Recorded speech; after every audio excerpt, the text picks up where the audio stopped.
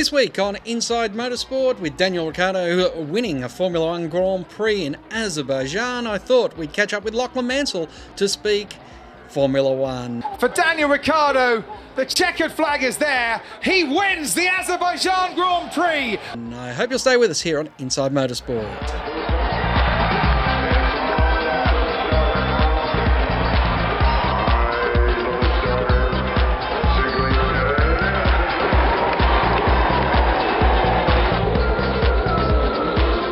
Lockie, welcome back to Inside Motorsport. Formula One is close to your heart. Well, no better time to talk Formula One than after an Australian has a victory. And what a race, the Azerbaijan Grand Prix. Of course, the second time they've raced there, but the first time it's been called the Azerbaijan Formula One Grand Prix. Yeah, because last year, which was the first year they held it, it was described as the European Grand Prix, but I'll tell you what, it was well worth staying up for it on Sunday night / Monday morning, wasn't it? A drama-filled race with controversy involving the two championship contenders, and in the end, an emphatic victory, the first one of the season for our own Daniel Ricciardo. First laps he's led this season. Yeah, and it was weird because he was actually down well outside the top 10 after an early pit stop to clear some debris out of one of his brake ducts, but the way that the strategies played out and the fact that so many of the front-running contenders managed to eliminate themselves through a variety of mechanical dramas and driving errors meant that he was able to fight his way through to the lead. Ultimately, wouldn't they challenge from there? Thanks to Fox Sports, here's what he had to say to David Coulthard following the race. Did I think then I would win today? Absolutely not. I would have put all my money on it that this was very unlikely, but yeah, crazy race. This is the race we expected last year with all the safety cars and all the chaos, and we got it this year.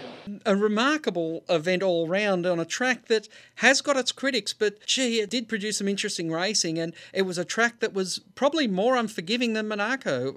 The difference between Monaco and Azerbaijan is that at Monaco, the speeds are a lot lower. Yes, it's a concrete canyon, and yes, there's no margin for error, but because you are travelling relatively slowly, the chances of having a big incident are not as high. Azerbaijan has a very long main straight in particular and some quite high-speed corners. So if you get it wrong, you're not going to have a small incident. And not only that, but there's not a lot of room for cars to run side by side or to overtake. So a lot of the incidents that we saw on the weekend were born out of overtaking manoeuvres that went wrong. We saw one on the very first lap of the race when Valtteri Bottas and Kimi Raikkonen came together. And then a bit later on, the two Force India drivers, Sergio Perez and Esteban Ocon, managed to take each other out while they were in podium contention. And then, of course, the most controversial incident of the race was between the two title contenders, Sebastian Vettel and Lewis Hamilton, when Vettel pulled up alongside Hamilton and appeared to swerve into the side of Hamilton's car, and that earned Vettel a 10-second stop-go penalty. And Hamilton had to come in for an unscheduled pit stop as well because his headrest was coming loose, and all of that allowed Daniel Ricciardo to move through to the lead, and he went on to take victory. And what we also saw was Lance Stroll in the Williams getting up as high as second position at one stage and only just missing out on finishing second right at the end when Valtteri Bottas overtook him on the finish line. So I'll tell you what, coming into the weekend, there would have been some pretty high or long odds on that podium, Ricciardo ahead of Bottas, ahead of Lance Stroll. I don't think too many people would have predicted that. Now, I think Lance Stroll just turned 18 or maybe 19 in the last week, and he was out at the Circuit of the Americas in the break between races, running around in a 2014 spec Williams just to get some more laps in a Formula One car. And for Lance Stroll, it really is all about seat time because he's come straight out of Formula 3. So to jump straight out of F3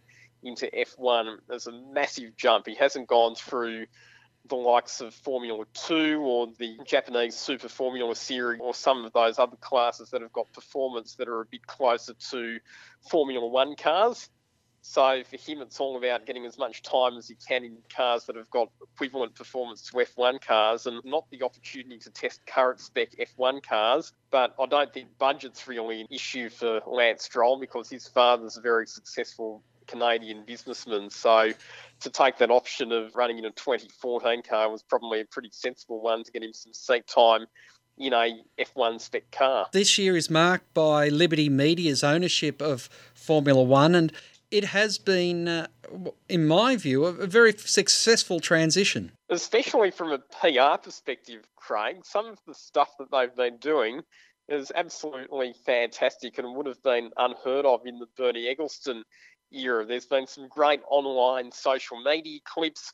We saw that amazing scene at the Spanish Grand Prix where there was the young kid who broke down in tears after his hero Kimi Raikkonen retired on the first lap of the race, and Formula One management saw that as a golden opportunity to get some positive coverage by taking the boy down to the pits and introducing him to the Ferrari team and to Kimi. And, that went viral all around the world. So Liberty Media seem a lot more au fait with how to make the most of social media in particular, which is a breath of fresh air compared to what we had under the previous regime. Part of the decision-making process, of course, is for supercars to get points-paying races at Melbourne.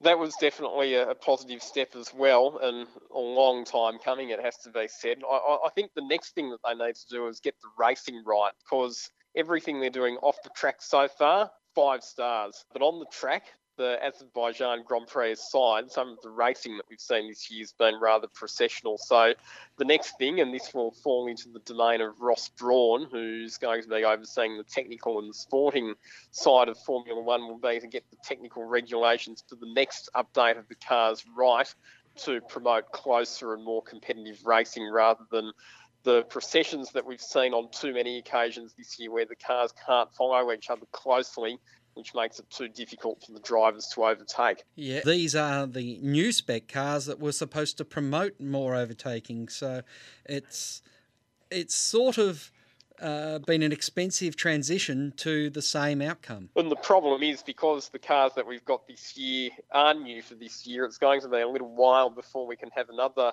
substantial overhaul of the technical regulations. So in that regard, we'll just have to be patient, but I have confidence that Ross Brawn and his team will go through the necessary processes to make sure that whatever the tech regs are for the next cars, they get it right. Now, for Daniel Ricciardo, what is this win going to mean? And then, is there going to be any lasting penalties, perhaps, for Vettel or even Hamilton? Because Hamilton, quite interestingly, on the radio has been very vocal, and he's not been talking to the team, he's been talking directly to Charlie Whiting, the race director. Yeah, that was a very revealing bit of radio chat that they played, wasn't it, where he directly addressed Charlie Whiting and said, that penalty's not enough. But from what I understand, there's not going to be any further penalties for Vettel. He cops the 10-second stop-go, and he also got 3 points on his licence, which if you get up to a certain number of points, I think it's 12, you get yourself a 1-race suspension. So in my opinion, the penalty probably wasn't enough. I think to deliberately drive into another competitor under safety car conditions, which is what appeared to have happened, warranted a bit more than what Vettel got. But anyway, the stewards have made their decision and they have access to more information and more data than what you or I have. So it'll probably just be play on from now on, I guess. Well, as Robbie Gordon found out, if you do it on a public road and break the law, the penalties can be quite stiff and far stiffer than a 10-second stop-go. Yeah, and interesting that you raised that incident, because I think one of the worst things about Vettel's actions, apart from the fact that it's completely out of order to do something like that on a racetrack, it's also not setting a good example for motorists in the way they should be behaving on public roads either. So, motorsport is about promoting road safety, and that definitely wasn't promoting safe driving. Lachlan, it's always a pleasure to catch up with you on Inside Motorsport, and look forward to chatting to you again throughout the year. Cheers, Craig. Thanks for having me. That's all we have time for this week on Inside Motorsport. Until next time round, keep smiling, and bye for now. Inside Motorsport is produced by Thunder Media for the Community Radio Network.